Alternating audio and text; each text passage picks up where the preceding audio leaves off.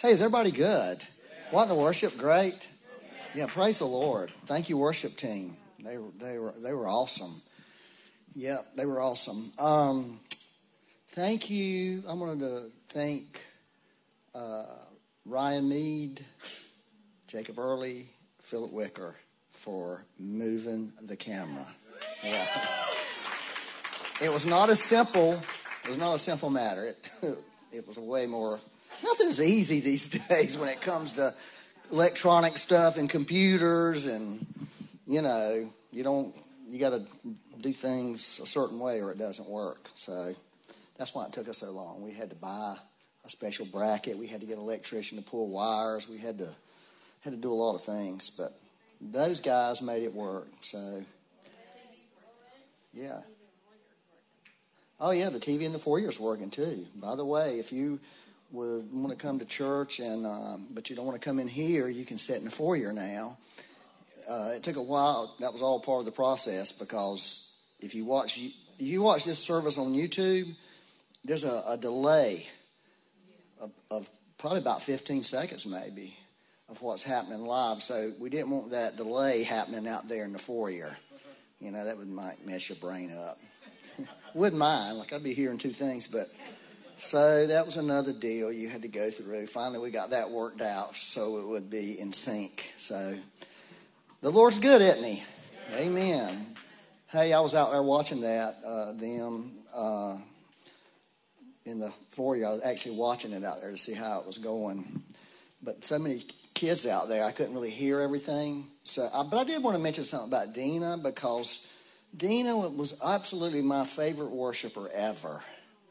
Because this was Dina. She was the Lord no matter what.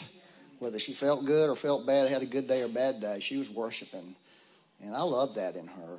And I was just heartbroken when she passed away so suddenly. Of course, I was just thankful that I got to know her. It seemed like a short period of time. I don't know how long she was here, but it wasn't long. And then, you had the pandemic, which sort of interrupted things. But she really had a great heart in her for people. She really did. And she loved people. She served people all her life. She had an amazing life. She was an amazing woman, really. When you find out stuff from her family about her, you find out, like, this is a very, very significant person her entire life. And so I only got to know her a little bit, but one thing I did like about her, though, is I told her this Sunday, like, hey, Dina, me and you think the same. Because she was telling me some stuff like, oh, that's how I think about it. So I always like people that think like me. So it just reinforced my feelings. I was thankful I had a great conversation with her last week, though. I was so thankful. God's good, isn't he? I mean, because the Lord He knew the future, and I actually had 3 different conversations with her last Sunday, which they all were great. And she was definitely a person of joy, if there ever was a joyful person. Even in her difficult moments, she had joy. I mean, it's pretty remarkable. I wish everybody was like that. I wish I were like that. I'm trying to be like that, but only Jesus can do that. Amen? Amen. Thank you, Lord. Let's just pray and ask the Holy Spirit to help us this morning. Father, we just thank you. You've already helped us. You're helping us. You're the helper. That's what you do. We just want to acknowledge that. You're the helper. You're the comforter. You do all kinds of stuff, Lord, that we can't do. But we do offer ourselves to you right now in the name of Jesus. We believe you've called us on this earth to represent the mighty presence of God, to release that presence, to declare that presence, Lord, to see lives transformed and see your kingdom fully manifest, Lord, in our lives and on this earth, Lord. Lord, there's never been a time in my memory, Lord, where we just need to see the kingdom manifest and the kingdom to come in our nation and the nations, Lord. Lord, the devil is trying to destroy the earth, is trying to destroy us, trying to destroy humanity, and trying to steal from us everything. But Lord, you are the one who's going to bring life, and you're going to turn all this, you're going to turn what the enemy has meant for evil in every person's life for good. We declare that today. We believe that. You're the power of God, and we declare that. And the devil, what power he thinks he has no power, is dwarfed. Whatever he's stolen from people is dwarfed, is a speck compared to your little finger. And we just declare that today and believe that in Jesus' name. Amen. Amen. The Lord is mighty. I want to read Psalm 84. I'm going to read verse 4 through 5.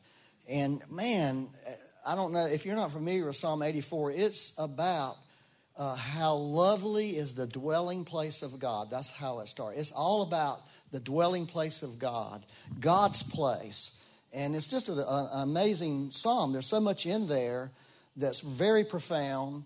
And I believe it's something, at least for me, and I believe for many people, is something that God really is interested in now, is his dwelling place on the earth, his place. I think we sang that on the first worship song.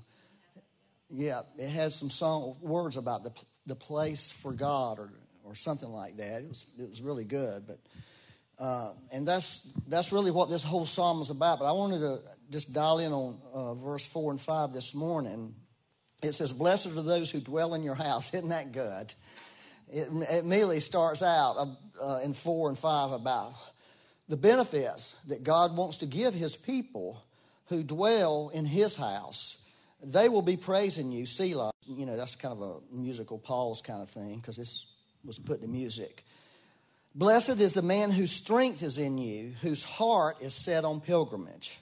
So there's like 3 blessings in there, in these 2 verses, that God the Father is very interested in releasing to his people. He is the blessings of dwelling with the Lord, and dwelling in his house.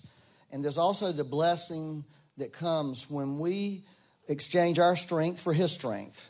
When we give up trying and trying to be something, trying to do something, and allowing the Holy Spirit to be our power, allowing the grace of God to come into our life and enabling us to do and be everything God's called us to do and be. We have to break off the spirit of religion and the spirit of trying off the church and off the people of God, where people feel like they have to measure up and they feel like they got to do something to be whatever they're supposed to be. We had to eliminate all of that thinking. And it's hard to root it out, because it's so embedded in our culture, in every culture, deep. And there's just these thoughts that will come up, and they're wrong. There is error, and God is leaven. That's what it is. And only God can take leaven out of a person's heart, because leaven winds up being it becomes one. Jesus said, "Beware of the leaven of the Pharisees and the Sadducees," religion and humanism. And those things can really wrap into your heart, and it takes a long time to unravel that stuff, y'all. It takes a long time, but God's unraveling it, and God's going to give the church a new mindset. He really is. He's going to give us some new thoughts that are more in line with what he's thinking and what he's doing. The beautiful thing about that is when we begin to see that, it's not. The motivation is going to come. The heavenly motivation will come on you to do everything and be everything God's called you to do. We've tried to do it from the outside in. God does it from the inside out. And there's something that's going to rise in the people of God that's going to be amazing, I believe. So that's what exchanging that strength is about. And then this other word, I love this. Don't y'all love this phrase, whose heart is set on pilgrimage? Y'all love that? I mean, it says it in different, I love that, okay. I'm talking about that this morning. I hope by the end of this message, you will love this thought of having your heart set on pilgrimage. How many people in here are a pilgrim? Raise your hand. Yeah, y'all all are pilgrims, whether you know it or not. And how many feel like they're on a pilgrimage? We don't use that term much. We ran into a gal, remember in the airport when we were talking to her. She was an African woman. Actually, she was a princess, right? She was an African princess, and we were talking to her and having some exchange with her. And she was asking us what we're doing. We're going to Israel. She said, "I'm going to Israel," but she was going as a diplomat. And she said, oh, y'all are on a pilgrimage, right? Like, yes, that's exactly what we're on. We're on a pilgrimage to Israel. And wow, it was an amazing pilgrimage. You know, pilgrimage is basically a journey that you're headed somewhere. And it's usually used in the context, traditionally, a sacred journey. It has something to do with, there's this, you're on this journey, you're on this sacred journey that you're headed somewhere. And I believe we're all on this journey with the Lord, and it really is a sacred journey. And so what David, okay, let me just say this. This is such an amazing thought. I just want to share this with you. I hope I can say it simply. But if you look at the book of Psalms, okay, and if you can pull back on it, there's a pattern in the book of Psalms, okay? And here's part of the pattern. I don't really know the full pattern because, you know, there's a lot of Psalms and there's like these threads that run through them. But so it starts out in Psalm 1, it says, blessed is the man, okay? And it talks about a man who's basically not receiving counsel from the world. Basically, that's what it's saying. And sitting in the path of the scoffer. And that's how it begins. That's what it's talking about. And that's really what the entire book of Psalms is about. It says that at the end of Psalm 1, it says, God will bless this person in whatever he does. Do y'all hear that? It says, whatever. When I read a whatever in the Bible, I'm thinking, wow, that has no limits. That's a limitless thought. And so Psalm 1 begins with this limitless thought that if people will connect with the Lord, if people will align their life with Him, that there is a promise, an absolute promise, that their life can be prospered in whatever they do. And whatever they do, God's hand will be with them. Now, that doesn't mean sin, obviously, duh. Right? We're not talking about being an idiot.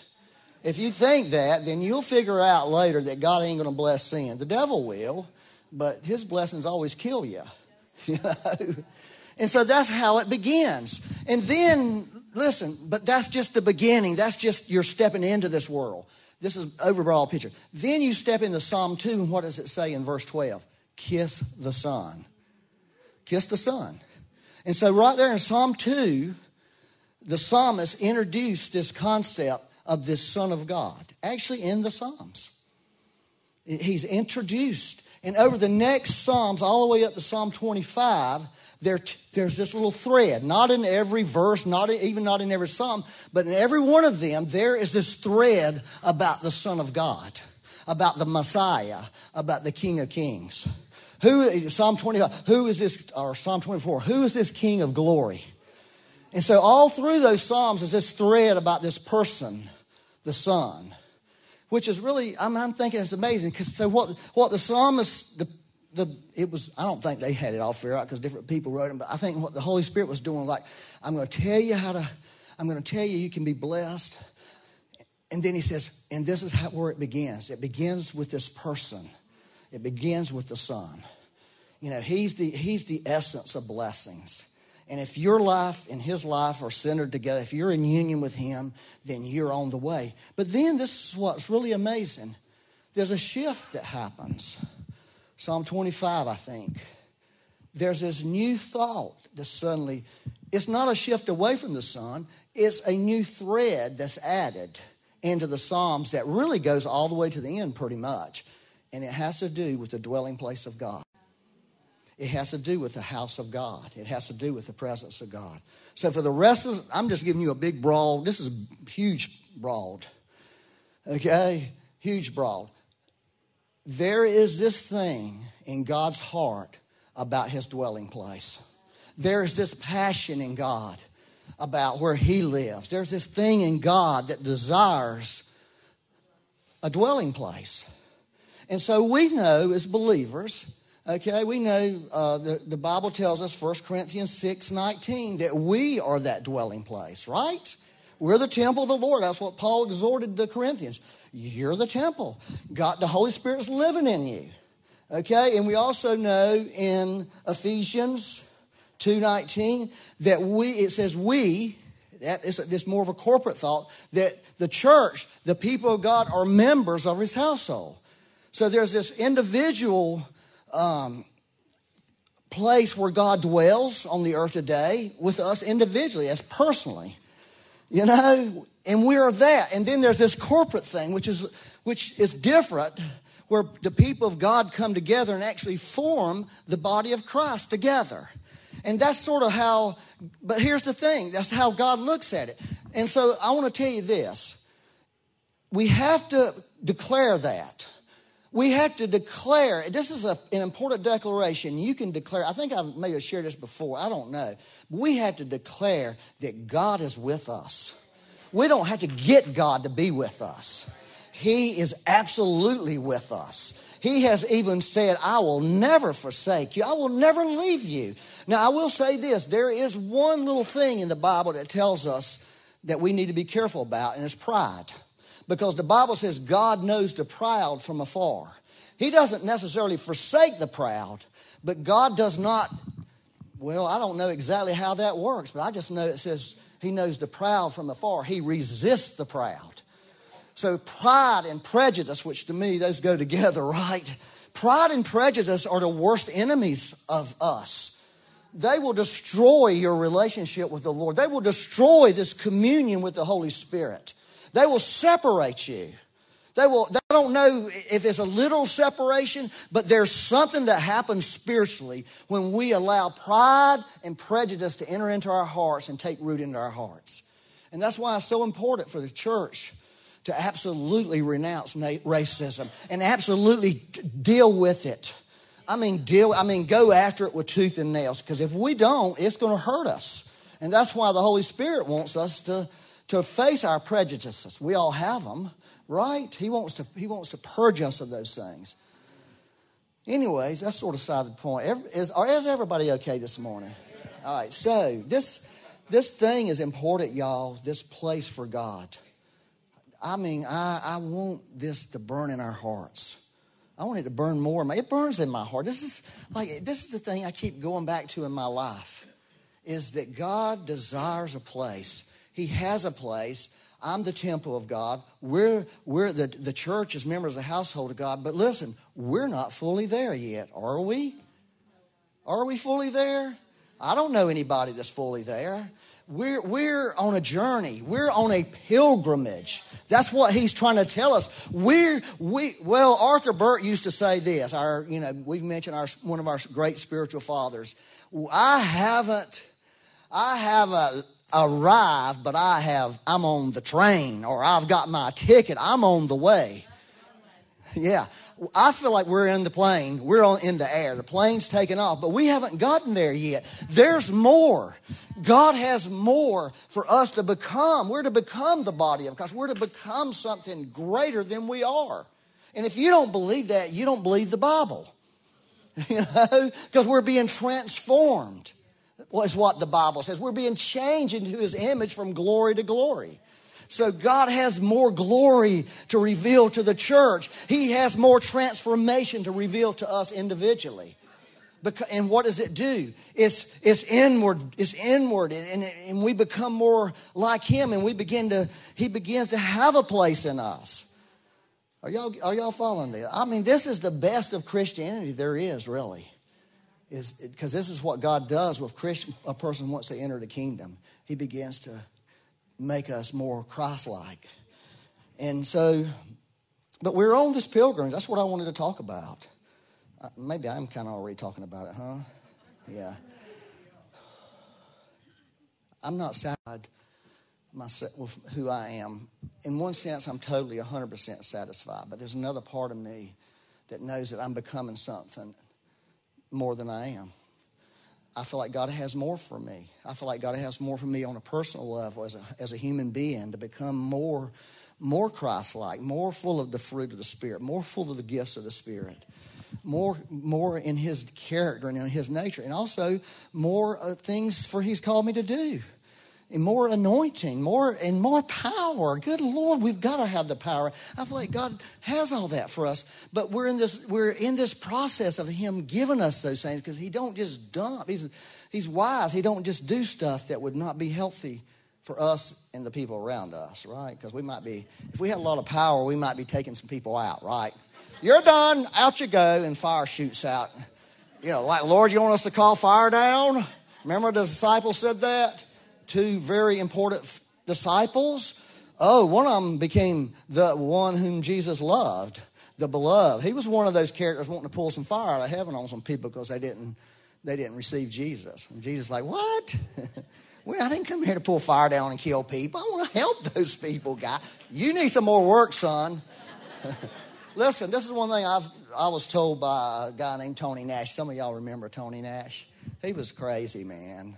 If y'all think I'm crazy, I am slap sane compared to him. But Tony Nash would, oh Lord, he would just, he took no prisoners. He'd tell you, Byron, listen, this is what's happened to you. God opened the oven, pulled you out, stuck his forks in like, nah, he ain't done. Throw him back in there for a while. Like, no, I don't want to hear that. I'm done. I've been done for years, Tony. It's like, you're not done. God has to do things in you. He still does. We're in a process. I sometimes would like to get a sign. You know that famous sign. Excuse us. We're still under construction, y'all. Hey, excuse the church world. We're not perfect yet. We've made a mess of things, right? Duh, anybody knows that. We don't have to tell how bad we've done it. We don't have to talk about how crummy we are. We all know that. We're like, wow, compared to Jesus, we're bad. We have totally not done well. I mean, that's how I feel about it. But you know what? I'm not majoring on that. I'm putting my eyes on something I can become, not how I messed up yesterday. I'm not going to live in my faults of yesterday. And I encourage you not to live in the faults of the church from yesterday, but begin to see something new and see something fresh and go after that and see that's what's going to make a difference. We can beat each other to death by how bad we are. Like you're not doing right and you're saying bad things and you shouldn't have done that and you're a racist and you're this and that. But the truth is what we need to do is tell people what they can become. All right, I need to finish this, but I do want to say something. How many people have been influenced by a school teacher in their life? Yeah, I remember in my 7th grade, and I was not a good student because I just didn't care about it. I hated school. I was like, I don't want to go to school. I want to go home and play. Most guys do, right? But I had this one science teacher who believed in me. And he kept speaking life over me. He didn't keep telling me like one time he said, but I don't really know what your problem. I don't know why these other teachers have a problem with you.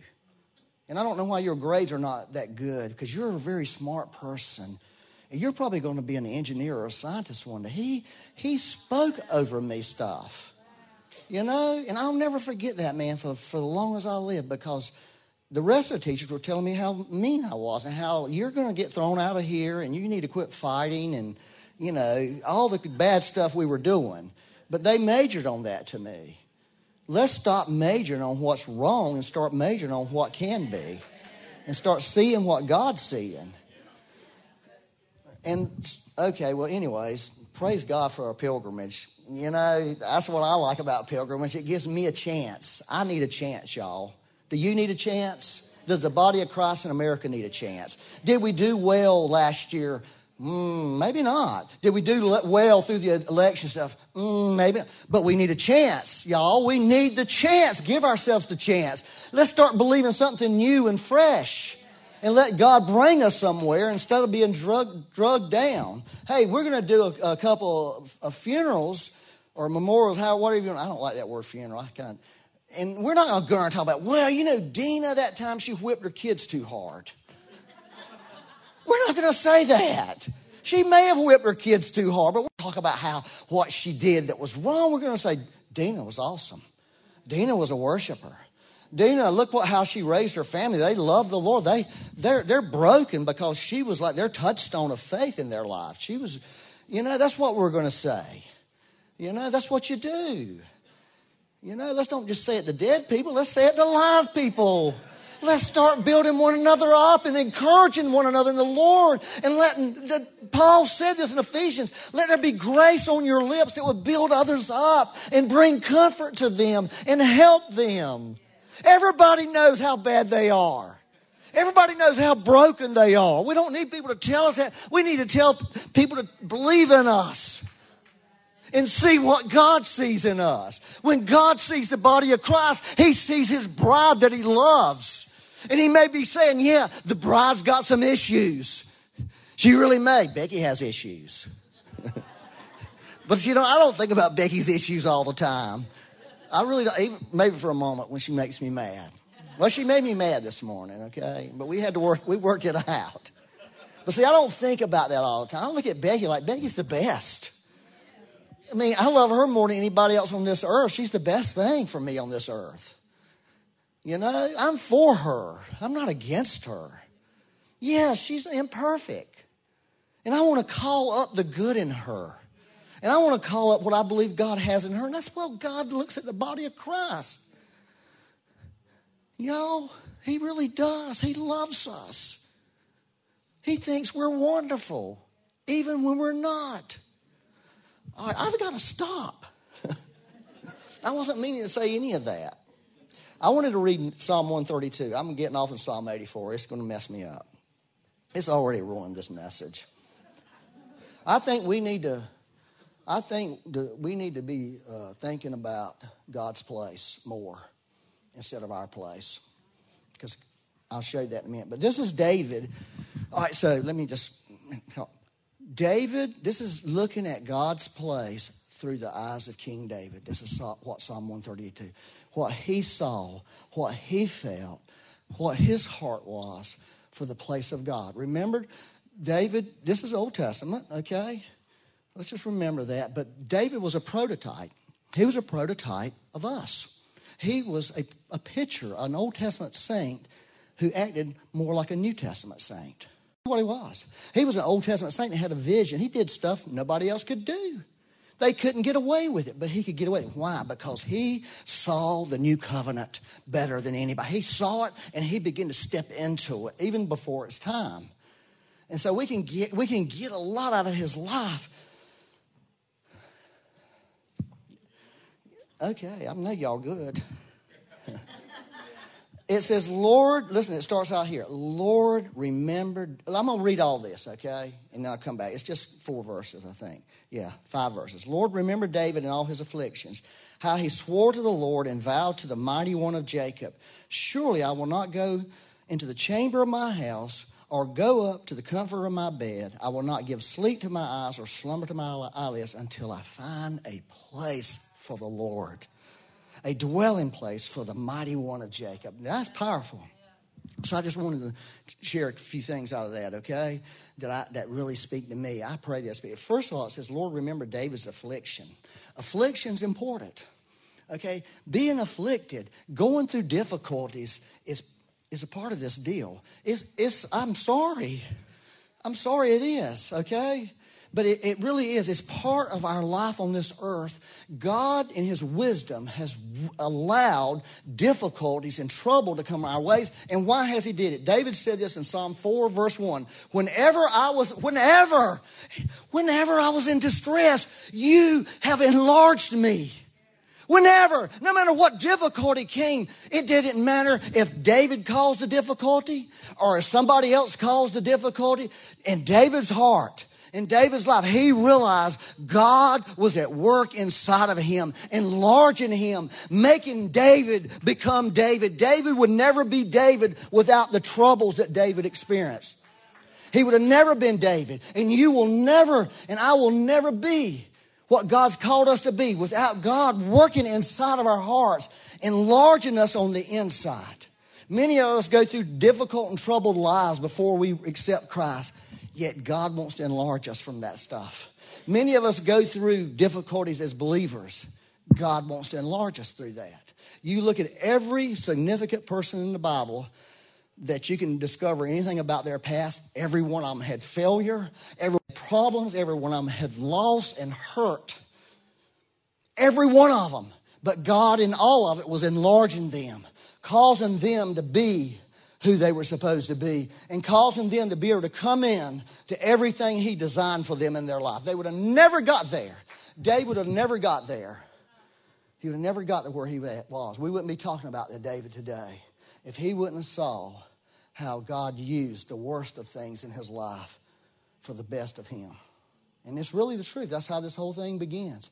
David had never had this passion for the house of the Lord and for the presence of God and for worship. You know, he would have never been a great soldier. You know, he would have never done all that if he wouldn't have saw that God was at work. God's bigger than my troubles, and God's actually taking this in my life and making me into something. And that's part of this, excuse me, I'm in a mess. You know, David made some mistakes. I mean, terrible mistakes. He did some bad things, but yet God used every bit of it to enlarge that man. And so if we're going to really see this, we have to really, I'm not necessarily into embracing troubles, but I'm into embracing the Lord in my troubles.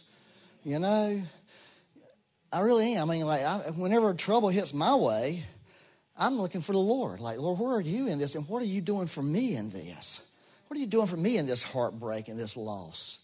You know, I know you're trying to do something in me to make me Byron Wicker, the Byron Wicker that you dreamed of. And you've allowed this to come into my life because you want me to be everything you've called me to be and for me to do everything. I know that's not popular, but it's the truth. The next thing is, y'all didn't say amen on that. What's wrong with y'all? I kind of don't blame you in a way. Those are kind of, if I had a eraser, I could erase stuff out of the Bible, that would be like, out, no afflictions. Everything's going to be good. But if everything's good, nothing's good, right? It's true. It's true. And then David's, this is crazy, man. He swore to the Lord and vowed to the mighty one of Jacob. That's what he swore and vowed. In other words, well, you know what swearing is, right? Not swearing like using bad language. Y'all know about that, right? Some of you do still. Well, when I was a kid, one time I was with my cousins, and they were pretty rowdy. And one cousin was older than me and my other cousin. And my other cousin was the baby of the family, and so he lied a lot. He would tell on the older brother. So one night we were in there just playing, having fun like guys do, but we were being rough, honestly. Dale, the younger guy, got hurt and went and told his mom and daddy that Lynn, the older guy, Lynn hurt me, has beat me up. So his mom and daddy called Dale in. Dale, what's going on? I mean, he called Lynn. Lynn, what's going on? We were just playing. No, you wasn't. No, you weren't not playing, Lynn. I swear I was playing. Lynn, why are you swearing to me? You're getting a whipping. I'll never forget that. I think about that. I thought, oh my gosh, Dale, you lying rascal, you. Lynn got a whipping, and in their minds, saying swear was the worst thing on the planet. You can't, I wish I'd have known that scripture. Wait a minute, David swore. I don't think they'll listen to me, because you're not saved, son. I was just telling you that because I think about it every time I hear that word swear. I replay that in my mind. I love my cousins. How many had cousins you love to play with? Oh my gosh, we got in so much trouble. We had so much fun. Don't you love cousins? You've been here to play, and anyways, Lord have mercy. But and then he made a vow. Biblically, a vow is a binding agreement. Okay, and most of the time, biblically, when a vow is made, is you are saying, I'm not going to do certain things, okay, because of this vow. In other words, when a man marries a woman, many times the vow is, I am forsaking women for you. That's a vow. That's part of a vow. I'm not going to go after no more girls. You're my only girl. And that's part of the marriage vows, which I think is pretty significant. And people take marriage vows lightly these days, which I don't think they should. Anyways. So David, this is interesting. David, I just wanted to talk a little bit about what he said he wouldn't do, just to kind of help you see his heart. Are y'all good with this message? Okay. He said, and he literally didn't do this, I will not enter. He said, I will not enter my own house or the palace until I find a place for the Lord. That was the first thing he said. And he literally didn't. If you go, you can. I think it's 1 Chronicles 13. It says where David finally blessed his house. He had a house for himself, but he says, I'm not going to live there. So this is interesting. I'm just going to throw this out. I was thinking about, what does home mean? Because that's what he was talking about. I'm not going home. I'm not going to have a home until God has a home. What does home mean to us? And I was thinking about what home means to me. And so I looked at, here's some things I looked at. Y'all know what Habitat for Humanity is? You don't know what home means? Find people who've never had a home. And when they start getting a home, or how they feel about a home. Here's a couple of things that they said about home. Home means a future. Home means a future. It is where we look ahead to where we want to go. Home is the base where everything begins. David was saying, I have no future until I make a place for God. My life doesn't begin as the king. See, David was the king. This was the first thing he did as the king. The very first thing he did as the king, he didn't set himself up. He went looking for a place for God. And he basically said, I'm not going home. I'm not going to have this future. I'm not going to enjoy being the king finally after all these years until God has his place. Is that powerful? Man, that is powerful. Here's another thing that says, home means only 3 words: safety, security, and stability. That's what home means: safety, security, and stability. And David was saying, I'm not going to feel safe. I'm not going to feel secure. I'm not going to feel stable. I'm not going to allow that. I'm not going to go there until God has what he wants. Are y'all getting kind of the picture here? I mean, this is pretty intense, y'all. This is how much David cared about the Lord and about what God wanted versus what he wanted. The other one means, and it's kind of a repeat, is home means a fresh new start. And that's what David was facing, a fresh new start as the king over all Israel. And he says, I'm not going on that fresh new start until I can give God. Well, to me, this is when I think about home, the number one thing about home for me is it's where I can be completely myself. I don't have to have no, what do you call those things? No, well, pretense is a good word. You can just be yourself. You let your hair hang down. You can, your love for who you really are. You don't have to do nothing. You don't have to protect yourself. You are just there. You can be your true self. That's what home is. David's saying, I'll never let myself be true. I can't be my true self without God having his place. That's powerful. Do y'all think that's powerful? I mean, man, when I read it, it just burned in me. Just burned. I think, oh, Lord, that's the dream. And then he said that he wasn't going to go to bed. I mean, gosh. Which means what? Rest and comfort. In other words, I'm not going to allow myself to be comfortable in life and seek my own comfort.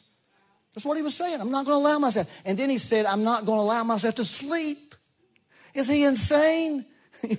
Sleep is essential. It's like food and water. And he was saying, I'm willing to give up the essentials of life to make sure God has his place.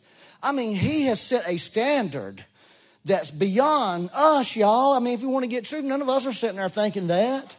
None of us are thinking we're going to always look for our place first. We're going to always look for our thing first, our comfort. And then hopefully God can have his, or hopefully somebody else will make a place for God. That's what we do. Nobody's feeling judged, are they? Well, maybe you are, because you're kind of quiet. See, David knew something. This is what David knew. This is what I believe he knew. David knew until the Lord found his place, nothing else was going to find its place. That's really it. He said, if the Lord found his place, if the Lord can have his place, I can have my place. But if he don't get his place, I will never fully enter into my place. And that's really the truth. David knew if the Lord David knew if the Lord didn't get his place that he was going to wind up just like King Saul. You know how King Saul wound up? End of his life? Well, he got killed. He wound up going to a witch and calling up a dead man. And he didn't start out that way. But here was the difference between David and Saul. Saul, the entire time he was the king, the ark of God, which represented the presence of God, literally was left out in the woods, abandoned for 40 years almost. Saul never sought the ark of God. They took it to a house, and I don't know what happened in this house. They took it to a man's house. They even had a priest set up. You can read all this, I think, in 1 Chronicles 16. I think it's where it's at. They had a priest set up. And the next thing you know, if you read on down in this psalm, it says, we found it out in the woods. We found the presence of God abandoned. Abandoned. And he never thought about it. And that's why Saul went the way he went. Because Saul was all about Saul and about what people thought of him and what he did. And David was about none of that. David was about God and about what God wanted. And David knew, if I don't give God his place, I will be like Saul. I will not end well. He may have known, in the meantime, I'm going to mess up. And he messed up. He committed adultery. He set a guy up for being killed. But God still rescued him. God was still there because God had his place. And David knew, I need God to have his place, if for no other reason, just for me. Y'all sort of looking at me badly. It's really the truth. I just feel like just the heartbreak of God over Saul. You know how God may have felt because God put him in at the people's urging. And Samuel was broken over Saul. When Samuel was weeping over Saul, and the Lord said, Samuel, don't weep. He hasn't rejected you.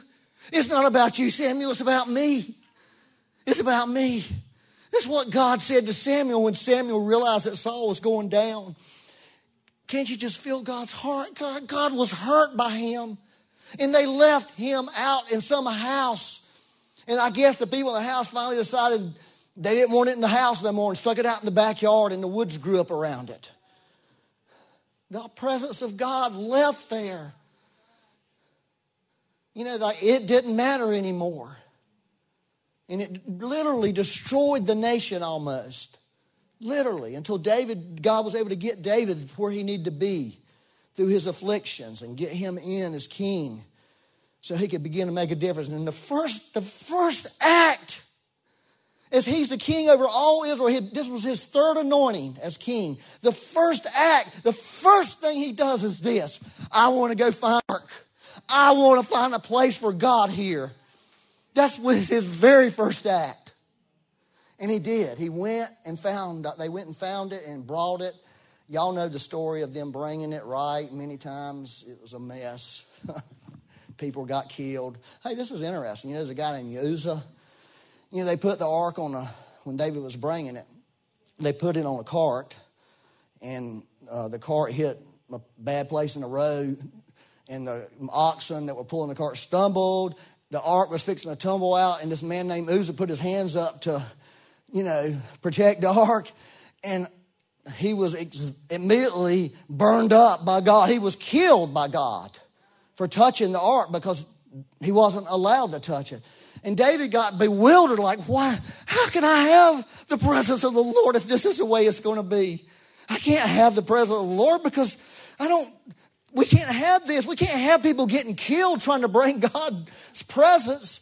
And so he took the ark and put it in another man's house. Okay, I want to read that verse in just a minute. I'm coming to the end, y'all. Y'all good? And so, but this is interesting about the guy who got killed. His name was Uzzah. You know who his daddy was? His daddy was the guy whose house 40 years earlier the ark was placed in. Somehow they didn't find out about God. They didn't find out about God. They had God. We can have God in us. The church can have the presence of God and miss God and mistreat God and not find out what God loves and what God cares about. We can do that, y'all. We've done it. I've done it millions of times. I'm not saying y'all or any, I'm saying me. And that's why I think it's so important for us to take a step back and where's God's place in all this? Where's God's place in America? Where's God's place in the church? Does he have a place? What can we do to give him a place? Because this is the real truth. He wants us to give him a place. He doesn't take it. He doesn't demand it. It's just like with David. He's looking for people who will go to the woods and find him if he's abandoned somewhere and bring him where he needs to be brought. Now, all that's metaphorical and picturesque for us because it's a little different, but it's the same thing in our hearts. He doesn't take over your heart. God doesn't take over your home. He doesn't take over your business. He doesn't take over churches. He's looking for people to give him a place in those places through the Holy Spirit. It's really the truth. So, anyways, I wanted to read this and then I'll stop because this is important here. It's 2 Samuel 6, 10 through 12. And this is most of y'all probably know this about the house of Obed-Edom. He's the guy, after David had this little blow up on the road trying to haul the ark in. Later, let me just say this. I'll say it. Go ahead and tell you. Later, David kind of figured out, oh, no wonder. The ark has to be handled a certain way. God has prescribed method of handling his presence. They did that and took the ark in. There's a lot in this. I'm not going to go into all. There's a revelation of the blood of Jesus in bringing the ark in. There really is. I mean, if you go back and read it, there's a lot in this that are pictures, and it's the heart of the Lord trying to communicate something to us about his presence and about his blood. Obed-Edom was not an Israeli. He was an Edomite. He was not one of the dudes. He wasn't part of the family. You know, he wasn't in the church. He was some guy out there. And so David, I'm going to read it, okay? So David would not move. This is 2 Samuel 10 through 12. David would not move the ark of the Lord with him into the city of David, but David took it aside in the house of Obed-Edom the Gittite, not the Israelite. He wasn't one of the guys. He didn't belong. Yet David took this ark in there, and this guy knew something. Obed knew something. He knew something that nobody else obviously knew. And listen to this. It says the ark of the Lord remained in the house of Obed-Edom the Gittite 3 months. 3 months. Isn't it interesting how the Bible kind of repeats? They want us to make sure in verse 10 that he's a Gittite. Verse 12 or verse 11. Verse 11. He's a Gittite. The ark of the Lord remained in his house 3 months, the Gittite's house. Did y'all get that? I was just trying to say, I think the Holy Spirit trying to tell us, reinforce this fact. You know, that you don't have to be special. You don't have to be part of you don't have to be part of the inner circle or whatever that is, or the cool people or the spiritual people. You don't have to. You can put people out there that don't even belong, don't even have a right at that point.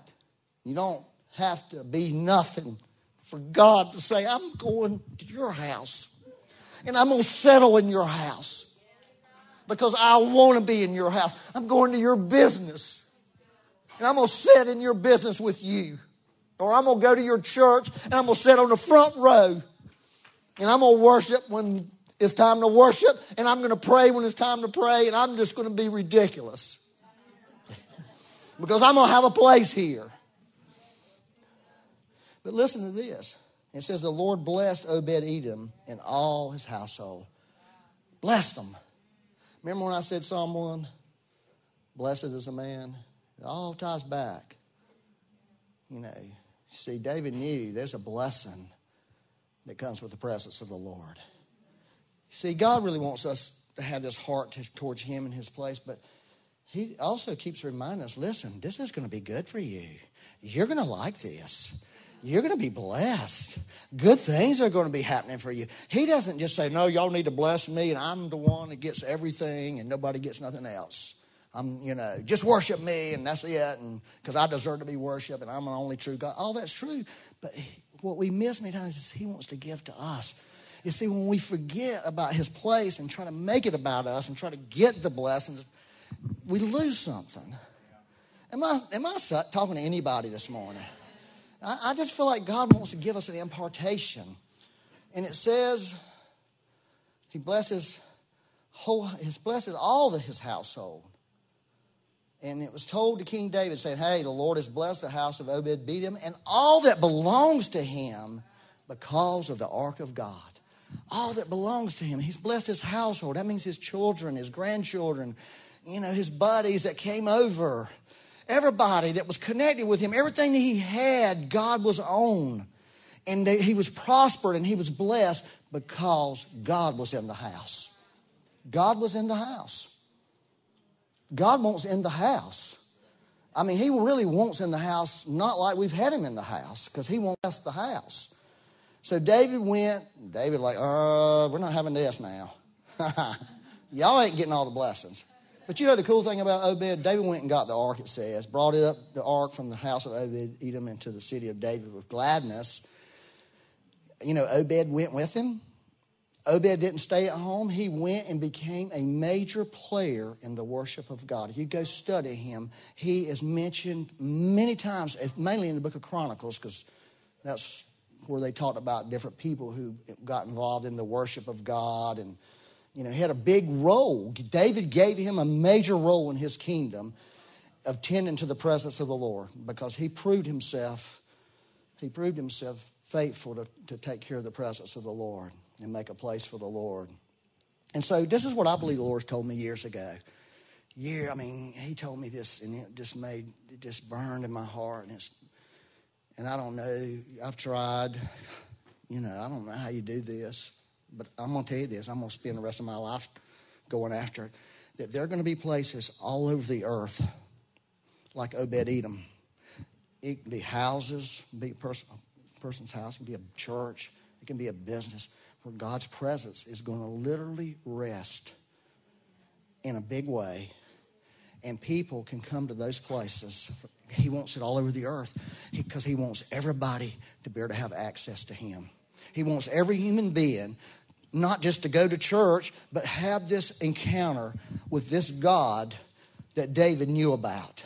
Because that's what David did when he got the ark there. He set up a place and he wasn't supposed to do it, because you had the tabernacle of Moses where the ark was hidden in the Holy of Holies. David just took it and threw it out there for everybody, that they could come and experience God. Everybody could go into the Holy of Holies. There's so much in this. That's what he did. And this is what I believe the Lord's told me, that there are going to be places like that all over the earth. Even in like rainforest where there's hardly anybody, there'll be a place where people can go to and they'll step into something amazing. They will step into a presence of God like they've never known.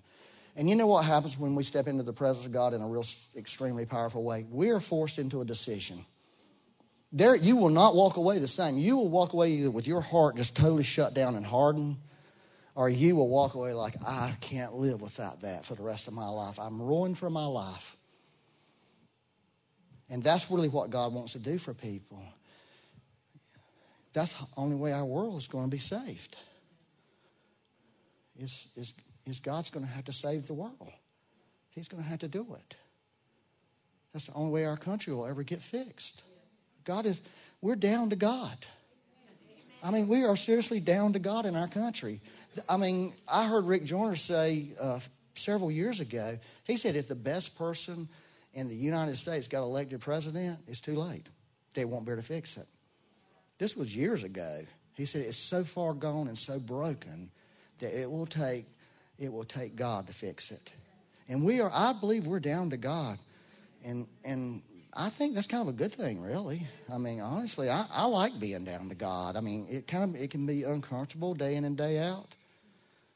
If God doesn't show up, you're doomed. And that's no fun, right? Like, if you don't get me out of this, I'm going to die. But I guess for me, my vision, for me personally, is that's what I think about my house that I live in. I think that's what I want for my house.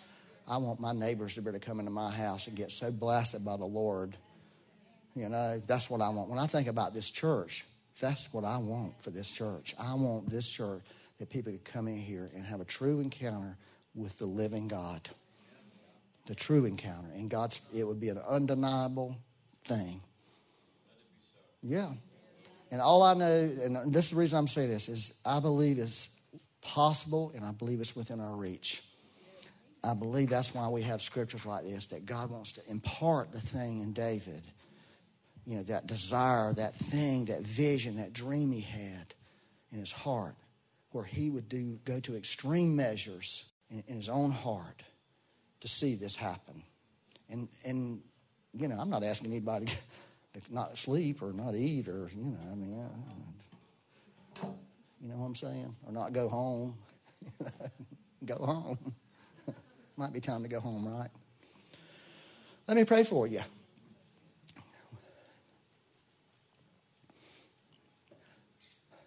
I think a lot of people in this room already carry this in them, you know.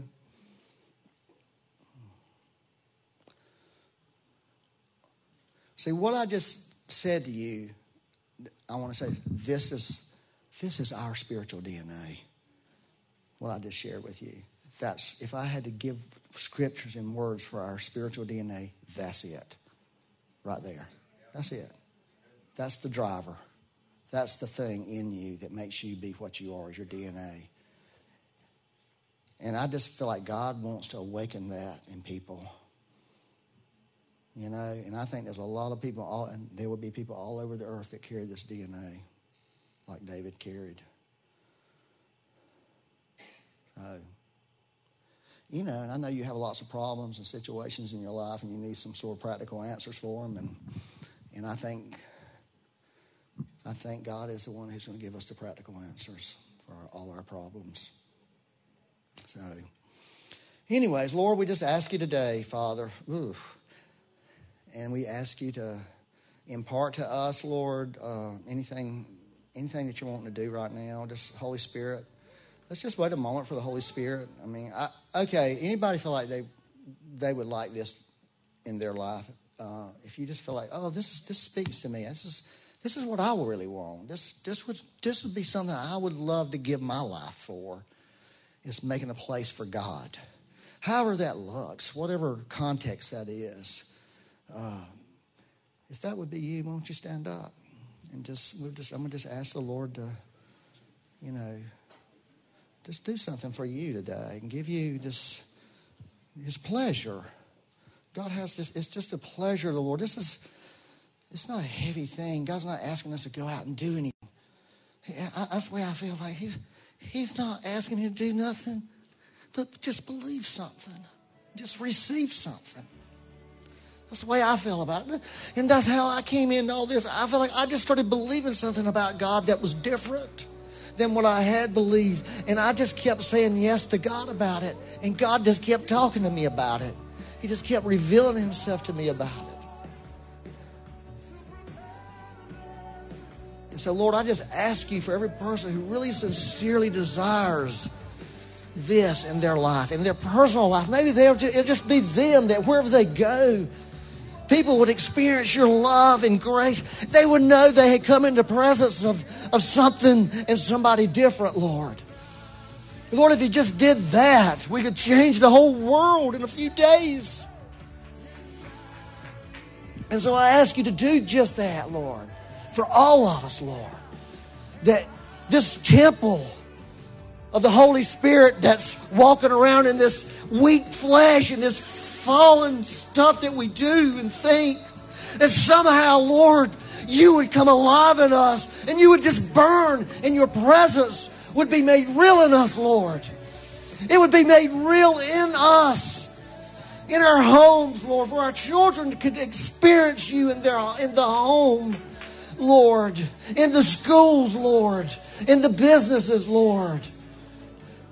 That there would be a mighty revival, but not just, it would be a revival of love. It would be a revival of compassion. It would be a revival of forgiveness, Lord.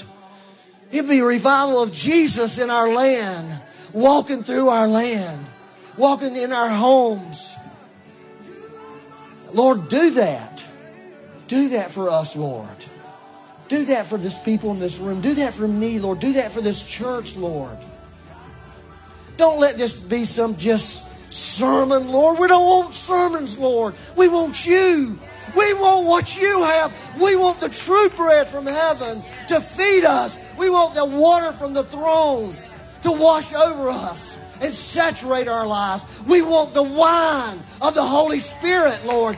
We don't want just wine that comes in a bottle. We want the wine of the Holy Ghost that we could drink, and it would bring real life and real joy to us. Lord, you told that woman, drink this water, you'll never thirst again. You'll have something that rise in you. That's what we're after. Lord, we have it, but somehow, Lord, Lord, we haven't handled it right. We've kind of made a mess. We're sorry. We're sorry. But thank you for the blood. So, amen. So we can have people pray for you if you want prayer. You know, there's people here to lay hands on you. And there's people in here that carry this DNA. Y'all should, if you carry this DNA, you should come up here and let them lay hands on you and impart more to you if you want. So maybe some people can come out here that carry this, and you could let them touch you. Something could happen. Something could really happen for you.